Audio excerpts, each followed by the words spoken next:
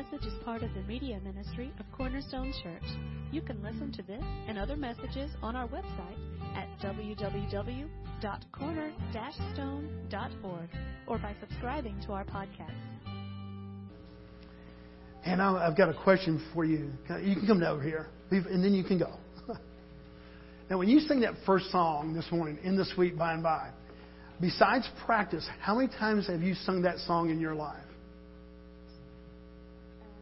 Maybe zero? Practicing for a while. Yeah, besides practicing for it, had you ever remember singing that song before?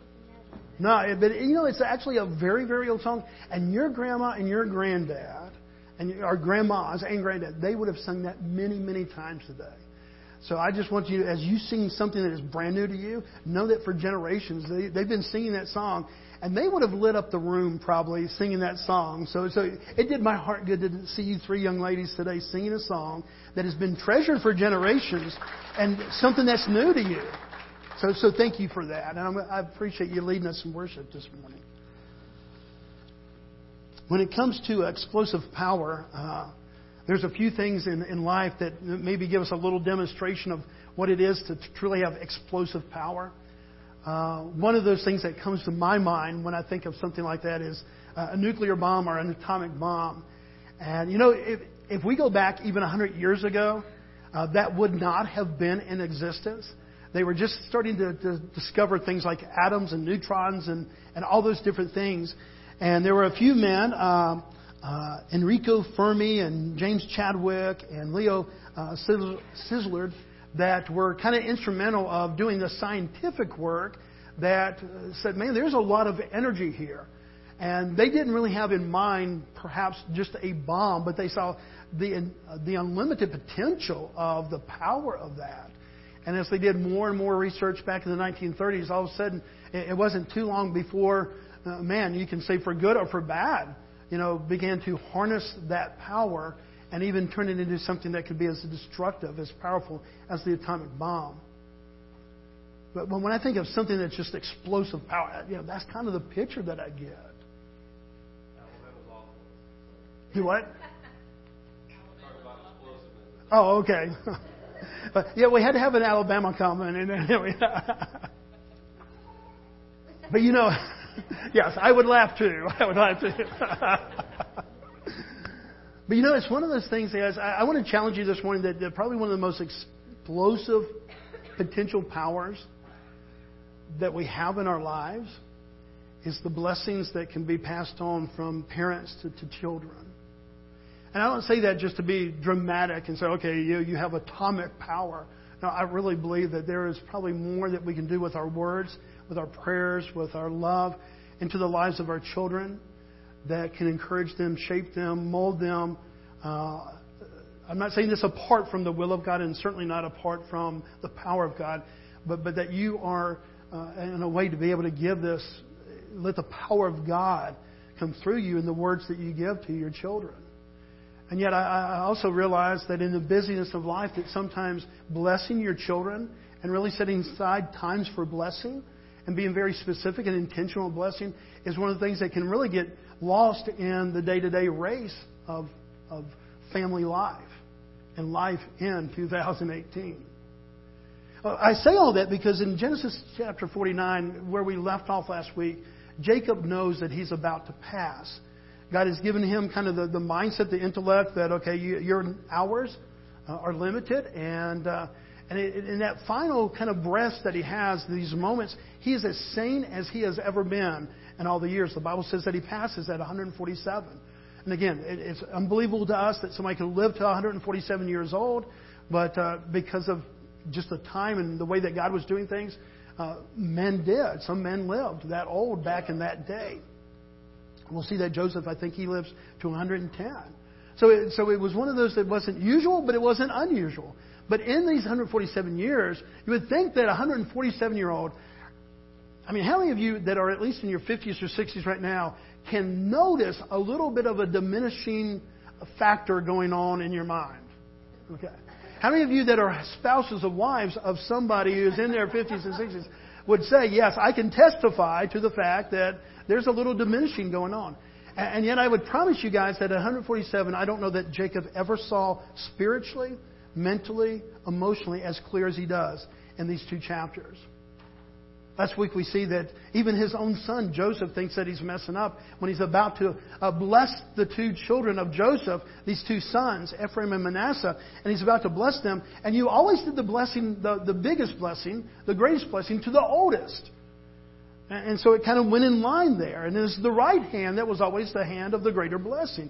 And he's about to bless these 2 children of Joseph because he's adopted them, because he wanted Joseph to have the double portion, really to have what we call the birthright. And so he's doing this, and as he goes to bless these 2 children that had been lined up strategically, oldest to the youngest, we see Jacob do this incredible thing, that he switches his hands, he crosses his hands, and he blesses the younger over the other. He blessed them both, but he gave the greater blessing to the younger one.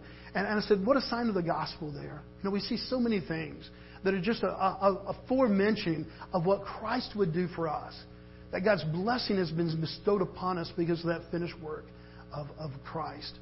And so we see that. Well, if you remember, there's also these other boys, now men, that have grown up, these other sons. And so chapter 49 is another one of those chapters that if you're not really, really careful, you're going, okay, it's just a bunch of names. It's the kind of description of these boys. And it's Jacob blessing his sons. And to be honest with you, he uses a lot of symbolic and figurative-like language. And so you can really do a lot of head-scratching. What does he mean? Why doesn't he just say, hey, Simeon, you're a good boy. I love you. And why does he kind of keep it real simple? Well, he doesn't do that because I think he's truly under the inspiration of God and being led by God's Spirit to bless these sons and to leave with them a legacy. Now remember that this is a guy that really had more mistakes than he did, he had more failures than he did promises that he just really achieved. Jacob didn't have, for a man who's in the covenant and the grandson of Abraham, who should have really had his act together, he really had his kind of act not as together as it should be, which really gives all of us a whole bunch of hope. But one thing that he does there at the end, God, by His grace and His mercy, gives Jacob the ability to have this time that would have been very familiar in that culture. That as you were on your deathbed, as you were taking your last breaths, it was not unusual. We see this biblically happening in a lot of families where they would call in the sons and there would be this passing of the blessing. You now are what we would say in our terms, kind of the man of the house. But when he said it, when they said it in biblical times, it was really the spiritual leader. It wasn't just, okay, help mom out with the finances, make sure that the doors are locked and all these things were done. No, really this blessing was a spiritual blessing. And it was kind of saying, okay, now you are the spiritual leader of the home. It was very familiar for that to happen. We see occasion after occasion of that happening in Genesis. And it happens here. He begins to bless them. And he blesses them both by being, telling them about their lives, but also this is a blessing that God has bestowed upon him. It's prophetic. Now, not all of us are going to be prophetic in our blessing our kids. Most of our blessings are reactive and hopeful. Okay, we're reacting to what we already know, and we're hopeful for more things to happen in the future. Not too many of us have been given visions of God, perhaps, of what our children will be. Here, God really did do something that may be a little bit out of the norm, and that He gives Jacob kind of a look into the future of what's going to happen with these sons. And so his case is a little bit different from ours, but maybe not 100% different. Here's the similarity. Even though this was 1,000 years ago, I promise you, as much as those boys needed the blessing of their father, that our children need the blessing of their parents today. I shared with you some, sorry for repeating those who have heard that story before, but I never doubted growing up that my dad loved me. Never doubted that. Dad was one of these. He was from that era. I love you, kind of thing. But I show it in actions. I don't really say the words. And I truly cannot remember. I never doubted being loved by my dad at all, ever growing up. He just always showed it. And yet I never remember hearing those words. I never heard those words. And it wasn't out of characteristic of a lot of different guys from that era, or out of characteristic of a lot of different guys. Not even in just that era. and went away, got married, went away. We were at seminary. And I'll never forget. We were about to hang up the phone after a conversation, short one, because back in those days, you had to pay for long distance. And I was a seminary student. And so everything was short and sweet. And I'll never forget. I love you, son.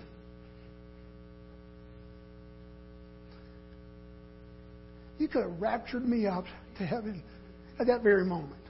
That's about all I needed, you know. I said, I love you, Dad.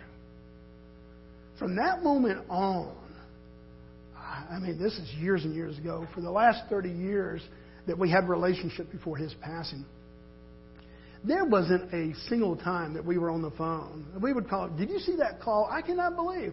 Or, why is Fromm not connecting with, why is he not passing the ball? Why aren't they running the ball? Why don't they bring in this guy? And we would call about sports and this, that, and the other. And there wasn't a single time that we wouldn't talk on the phone. Love you, son. Love you too, Dad. I love you, Dad. Love you too, son. And it became part of that, our language. But up to that point, I mean, I was in seminary. I was 23 years old. Never doubted it. Don't feel sorry, take pity for me that I grew up in a home that was unloved, that I was unloved. I was greatly loved and greatly taken care of. I just didn't hear that blessing. 3 simple words. When we look at the Scripture, I want to challenge you that even though it was ancient times, that the dynamics of the parent blessing of their children are still so needed today. I think God has incorporated that into our very fiber and our very soul. And many of you are in this status of life where one of your parents now resides in heaven. And you would long, you would do anything to hear one more time. Love you, son. Love you, daughter. And we begin to see how precious that is. But during our life, and especially for young families, this is not, please don't hear this as picking on young families. It's sympathy, because I realize, man, in the busyness of life, that we're not strategically and intentional sometimes to really intentionally bless our children. And not just with the words, I love you, but to really sit down and to really give them the blessing that we love them, that we are for them, and that we see God doing amazing things in their life. So needed. So needed.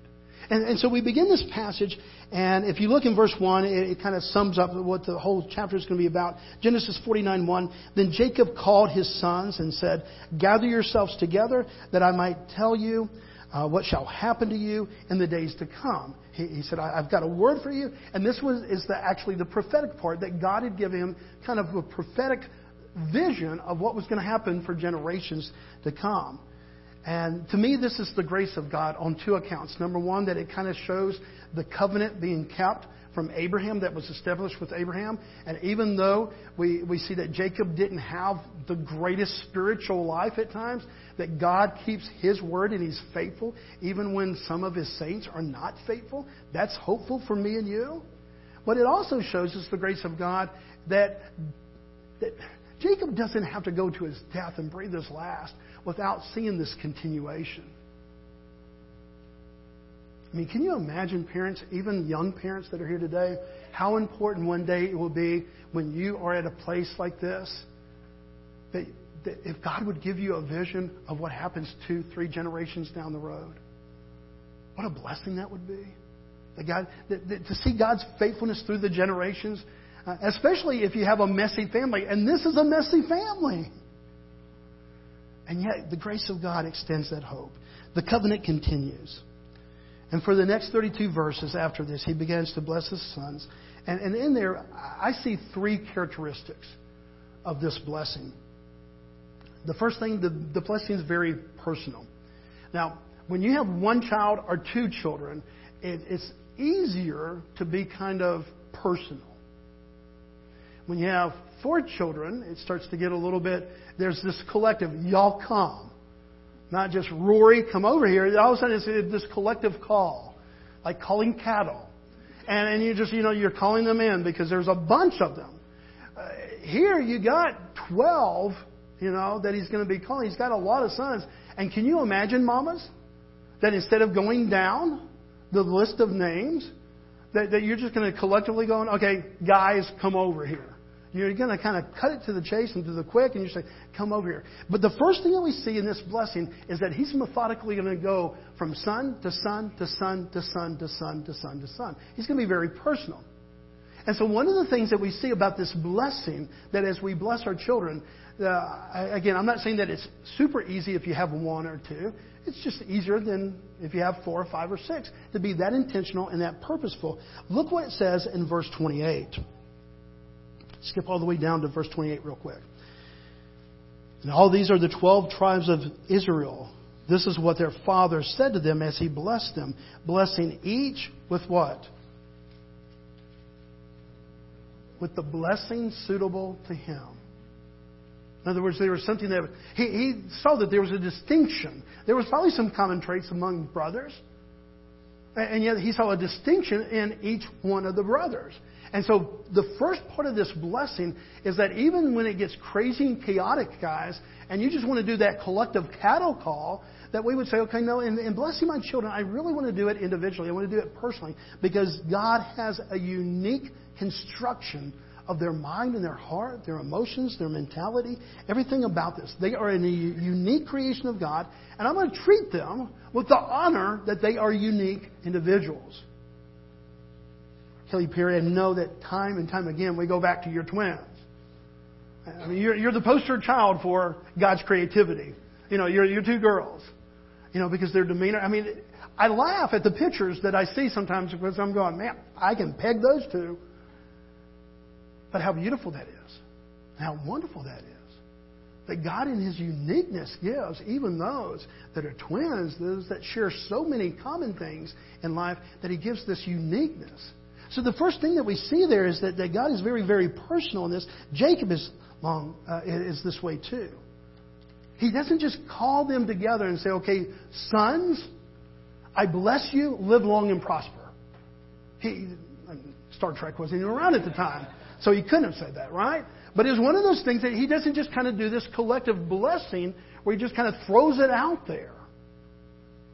Now what we see is that he's going to be very, very individual. That he doesn't join them together, but that he does. The only time that we see that is a little bit with Simeon and Levi because their future was going to be the same. And they are kind of combined, and yet he still deals with them on an individual basis. This is very, very important because there is a tendency, I think sometimes more in mamas than daddies, to do everything equal. Carly is, especially at Christmas time, I mean, she's got receipts out. We spent 10 cents more on this child than the other child. And I'm going, what can we buy for 10 cents so that it can be the exact total? And I'd go, it doesn't really matter. But for Carly, she just wanted this equality. She wanted both of those girls to know that they were loved. And I thought that was a little bit, if they're not only the dollar amount, but it was 6 and 6 or 7 and 7 gifts. It had to equal. Not that they were the same gifts. She picked out things that were very, very personal. But there was an equality there. And I understand that. But yet in that equality, they were always very, very personal gifts.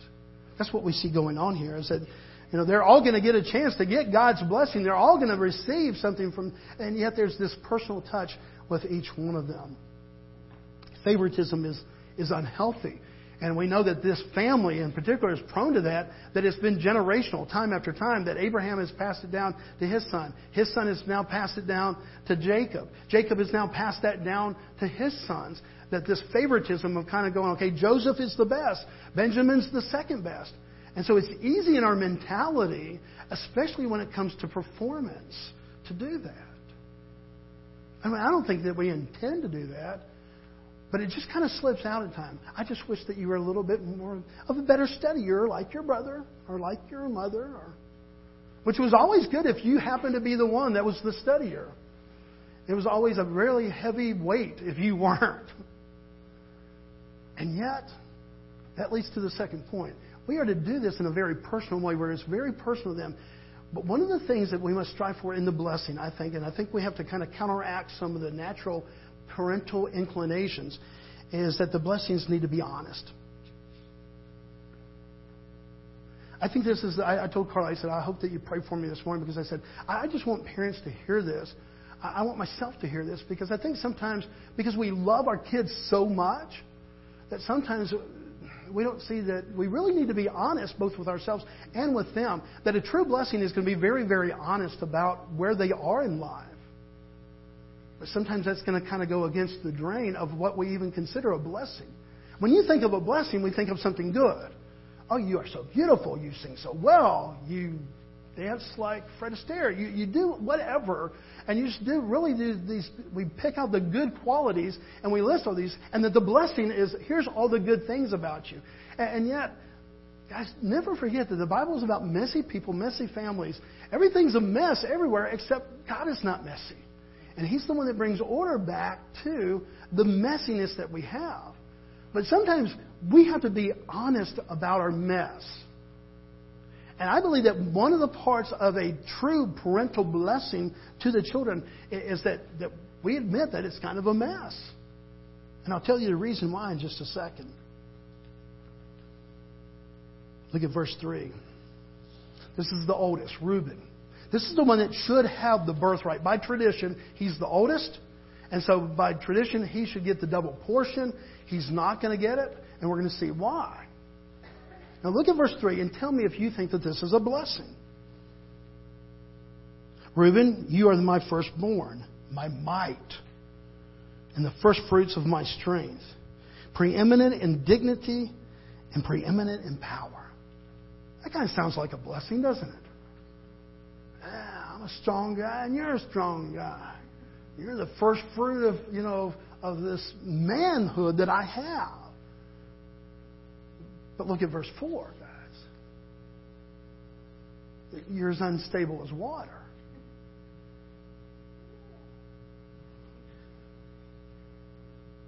Is that a blessing? To call somebody as unstable as water? You shall not have preeminence because you went up into your father's bed, then you defiled it, you went up into my couch. Not to be too graphic, but to be biblical. Reuben has slept with one of the maidservants of his father. He's on his deathbed. I mean, don't you just, man, we should just forget this. We just should forget this. Why be honest? Why not let just bygones be bygones? Why should we be honest with our children? Not just on the deathbed, but why in our blessing of our children is there a desire for honesty? Why would we think that that is biblical? Because if we don't deal with mess, we don't point them to a Savior, guys. This seems harsh, but I think it was spoken lovingly, and I think it was spoken honestly. One of the great mysteries of the Bible is that we have a record of things that were said, but we don't know really the tone of how things were said. Now, you look at that verse, guys, and you answer.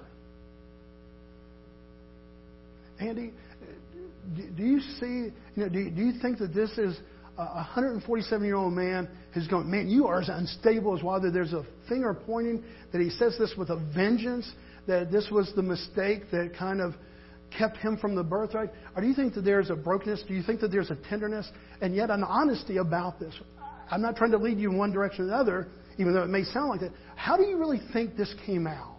You're a young father. Disappointment? I think probably some kind of tenderness, but I kind of read it as a sad disappointment. Yeah. And it could be as much of a disappointment in his own self as it was in his son. Again, he's not the stellar example of true faithfulness here. And yet what I see a lot of tenderness in there too. I don't really see it as a scolding as, hey, before I take my last breath, I want to take you down one more time for this great sin that you had in your life. I see this tenderness. Man, we're in a mess here. And actions have consequences.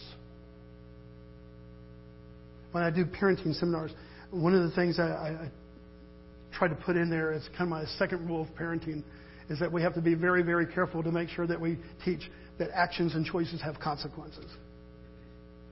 And when we live in a world where just we want to kind of cover up or excuse away or not even notice the messiness of our kids and the messiness of our own lives, then we're really not doing them a favor. All we're doing is delaying that eventually there's going to be a consequence. I can't tell you how many times I've sat down with family problems and I'm going, okay, guys, you seem like this is the end of the world because your 12-year-old or your 13-year-old has done this. I promise you it's not the end of the world. Because if we have correction here, if we're able to see consequences and there's a repentant heart and they change, then they're experiencing it at 12 and 13. And the cost at 12, 13 is very minimum as opposed to 35 and 40 when you could lose your job, lose your wife, lose your kids, lose this. And so let's learn the lesson now. But in order to learn the lesson, guys, what we have to do is be honest. When we think of blessings, we're thinking, man, you're so smart. You can do math in your head. You can count every one of your toes. You're just a smart person. And yet part of the blessing that we see here in this blessing, because it says that he blessed every one of his sons. Now remember, all this time, even Reuben is still part of the covenant. Okay, he's going to be one of the 12 tribes. This has not been taken away. This is the grace of God in the midst of his sinfulness. That what really should be taken all the way out of the picture, he's not taken out of the picture, but there's consequences to his actions. And guys, this is a very, very important lesson for us to teach our kids. Look at verse 5 and 6. We go on to Simeon and Levi. He says, Simeon and Levi are brothers. Weapons of violence are their swords.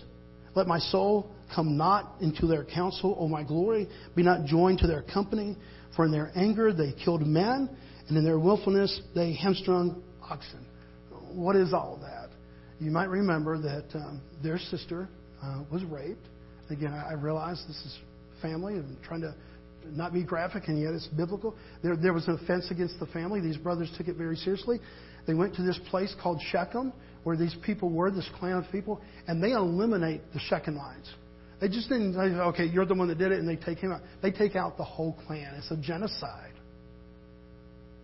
And it was not the will of God. There's times in the Bible where God says, look, it is my will for you to go in there and do this. And we still scratch our head today because we're going, okay, why? How can a loving God do that? And yet there's times that it was very much commanded by God. This was not one of those times.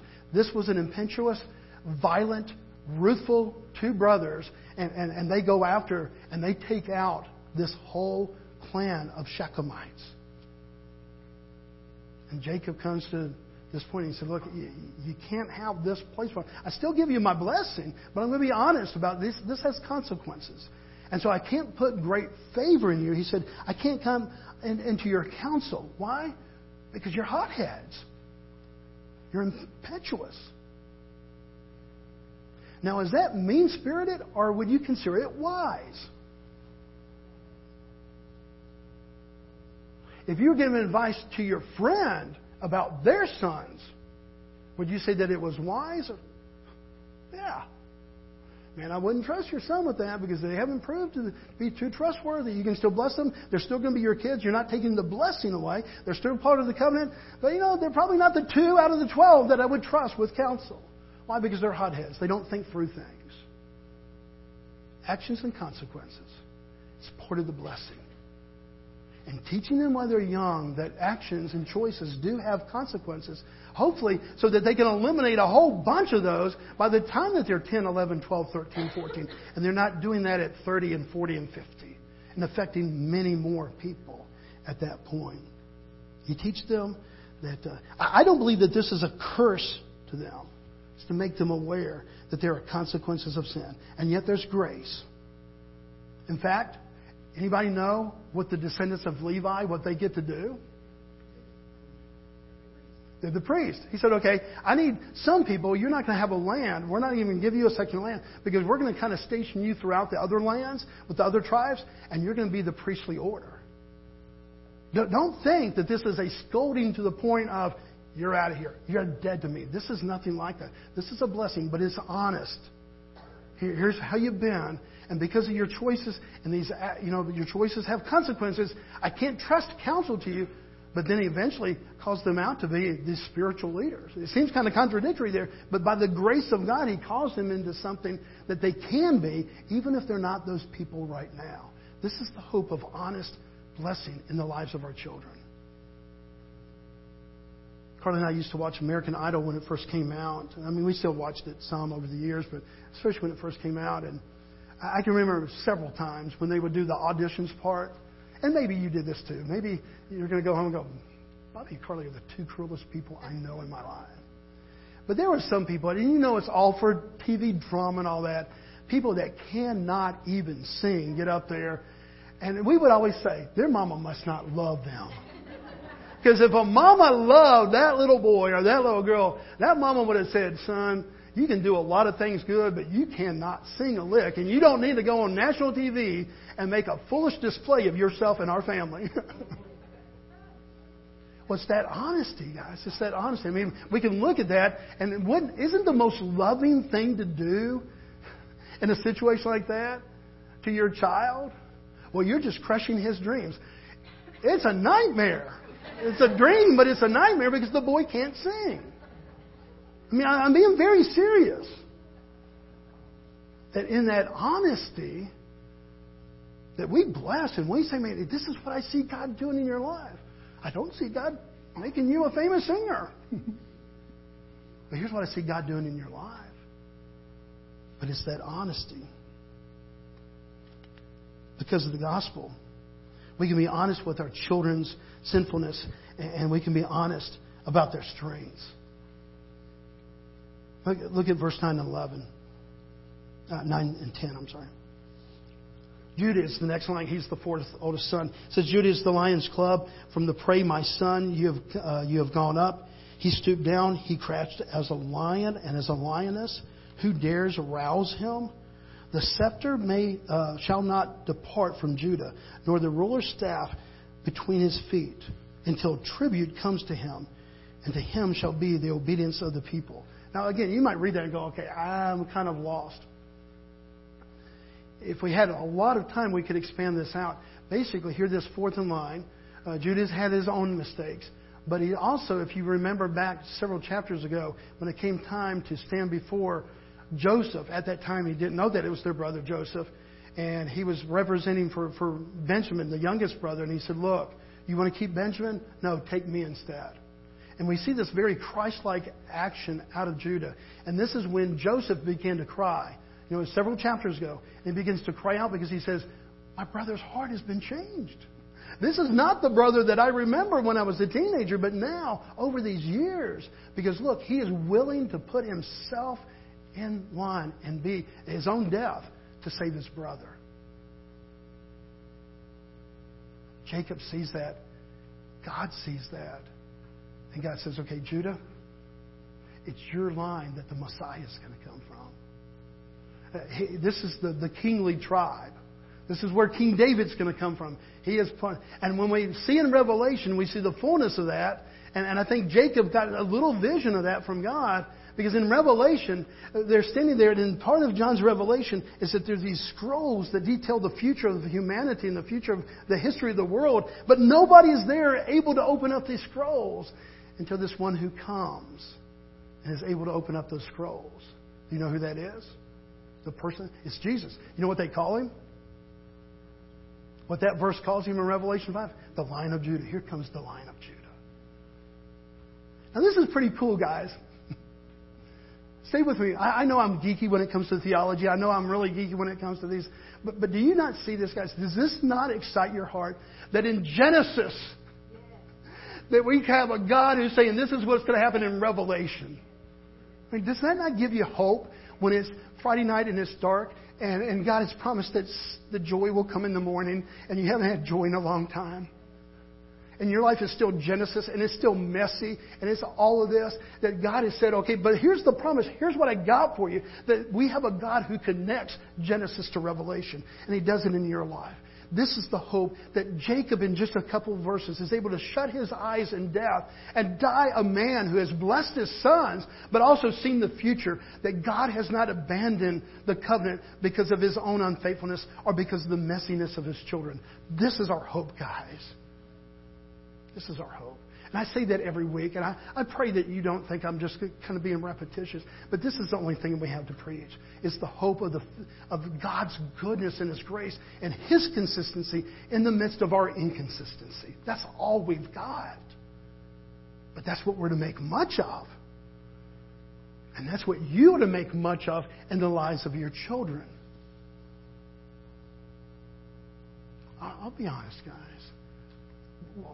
We've never had to show up at the police department with either one of our two girls. We've never gotten that phone call.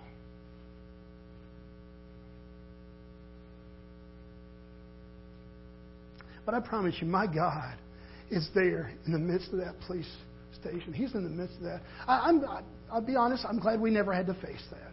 By God's grace, not because of good parenting, but God's grace, we never had to face that. But if you had to face it, if you had to go on that 2 o'clock in the morning run, I promise you, this is the God who connects Genesis to Revelation, is Lord over you. This is the God who's given you hope in the darkness of night, that there is joy in the morning.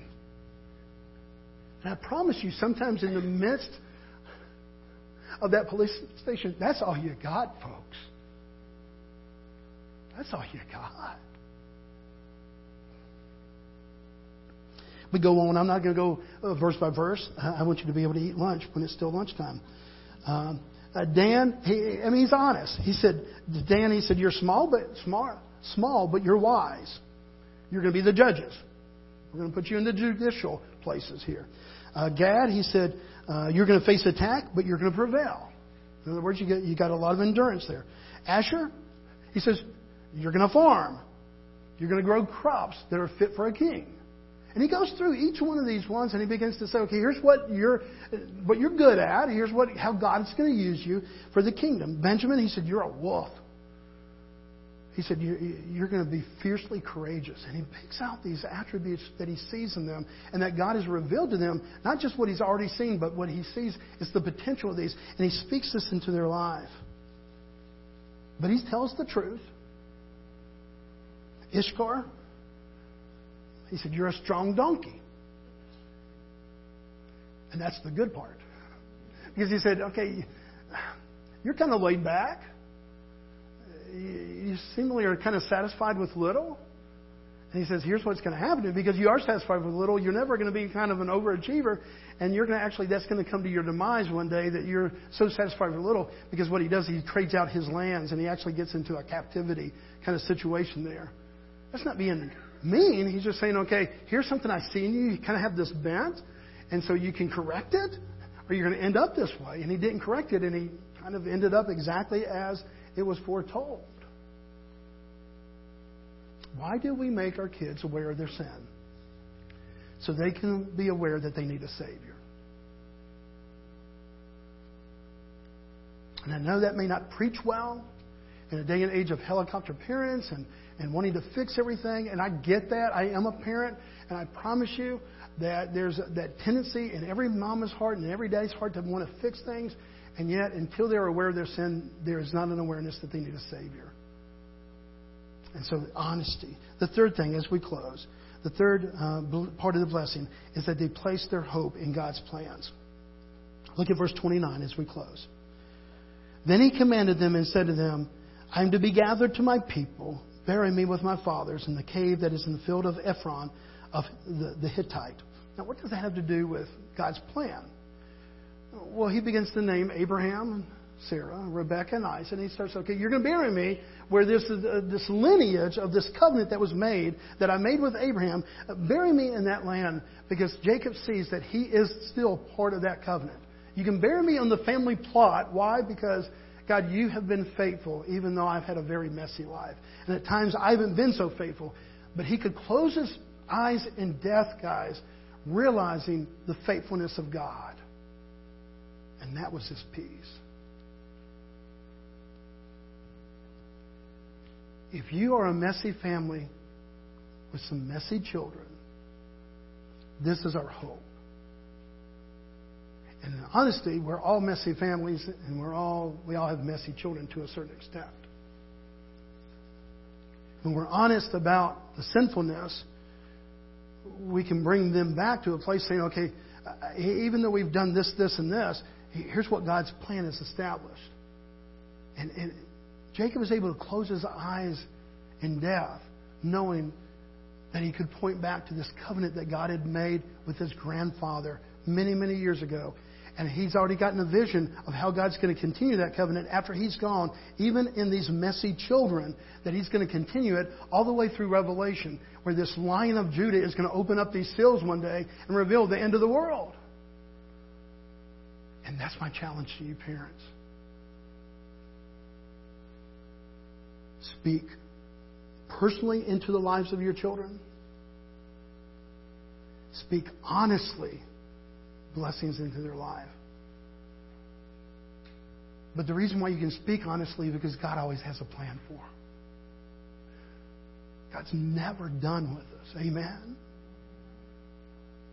And even if you've been through 8 trials and you're going, I'm just waiting for the 9th trial. I've sat there so many times with families that are brokenhearted, and they said, you know, we live on the edge. And I kind of get that as much as I can.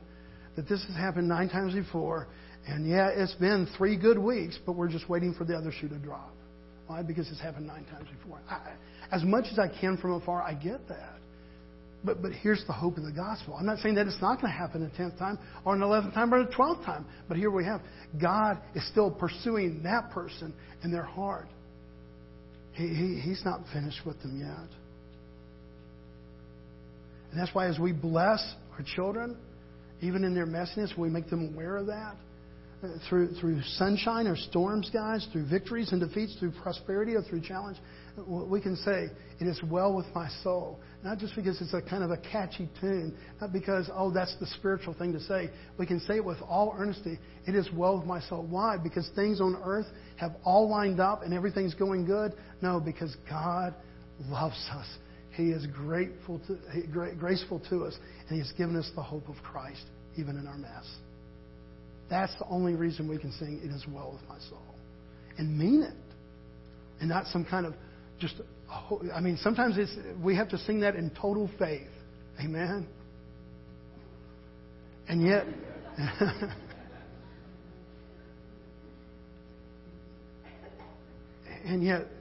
I'm seriously closing here.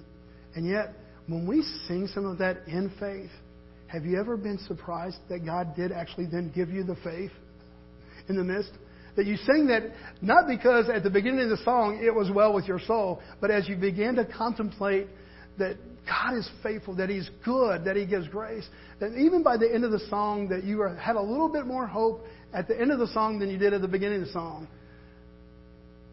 And that just proclaiming that in faith built your faith. It's a funny way that happens. It's all a work of God. Let's pray together today. Father, we love You. We thank You. Father, I thank You that You show us a really kind of graceful ending to Jacob's life, a life that could have been full of regret. And Father, I can only imagine that there was tremendous regret, maybe even up to this very last part of his life, that more and more and more You began to reveal to him Your faithfulness, Your goodness, and Your grace, even among all the messiness of his family. And so, Father, thank You that you are there in the midst of that. And Father, you're not scared away by our messiness. In fact, Father, you gave us somebody that would clean up our mess forever. But Father, I pray today that we as parents, we love our kids. That part we get. But Father, help us to be honest. Help us to point out that sometimes when they're sinning and, Father, they're rebellious, that we point that out so that we can show them that there's one who has come for the rebellious ones and that You sent us a Savior. And, Father, thank You that You're the God that connects in Genesis a promise that won't be revealed into Revelation. And even in this day that we live, Father, this has not happened yet, Father. But that there's one day that this rider is going to come on the horse and this one's going to come and they're going to say, who is willing and able to open up these scrolls? And they're going to be able to say, hey, the Lion of Judah has come and He is worthy. Father, You're still working some of this out, even in our lifetime. And so, Father, we hold on in faith. And when dark and stormy seas come, we sing not just as wishful thinking. We sing with a heart wanting to have faith. It is well with my soul. Father, You're the only reason we can sing that. The only reason we can even pronounce those words this morning with any integrity is because our hope is found in You. Thank you that you have given us your very Spirit to bring calmness where there are storms, hope where we have lost hope. Fill us with your Spirit, Father, even now as we would sing this song to you, proclaiming your goodness. As we pray all this in Christ's name, amen.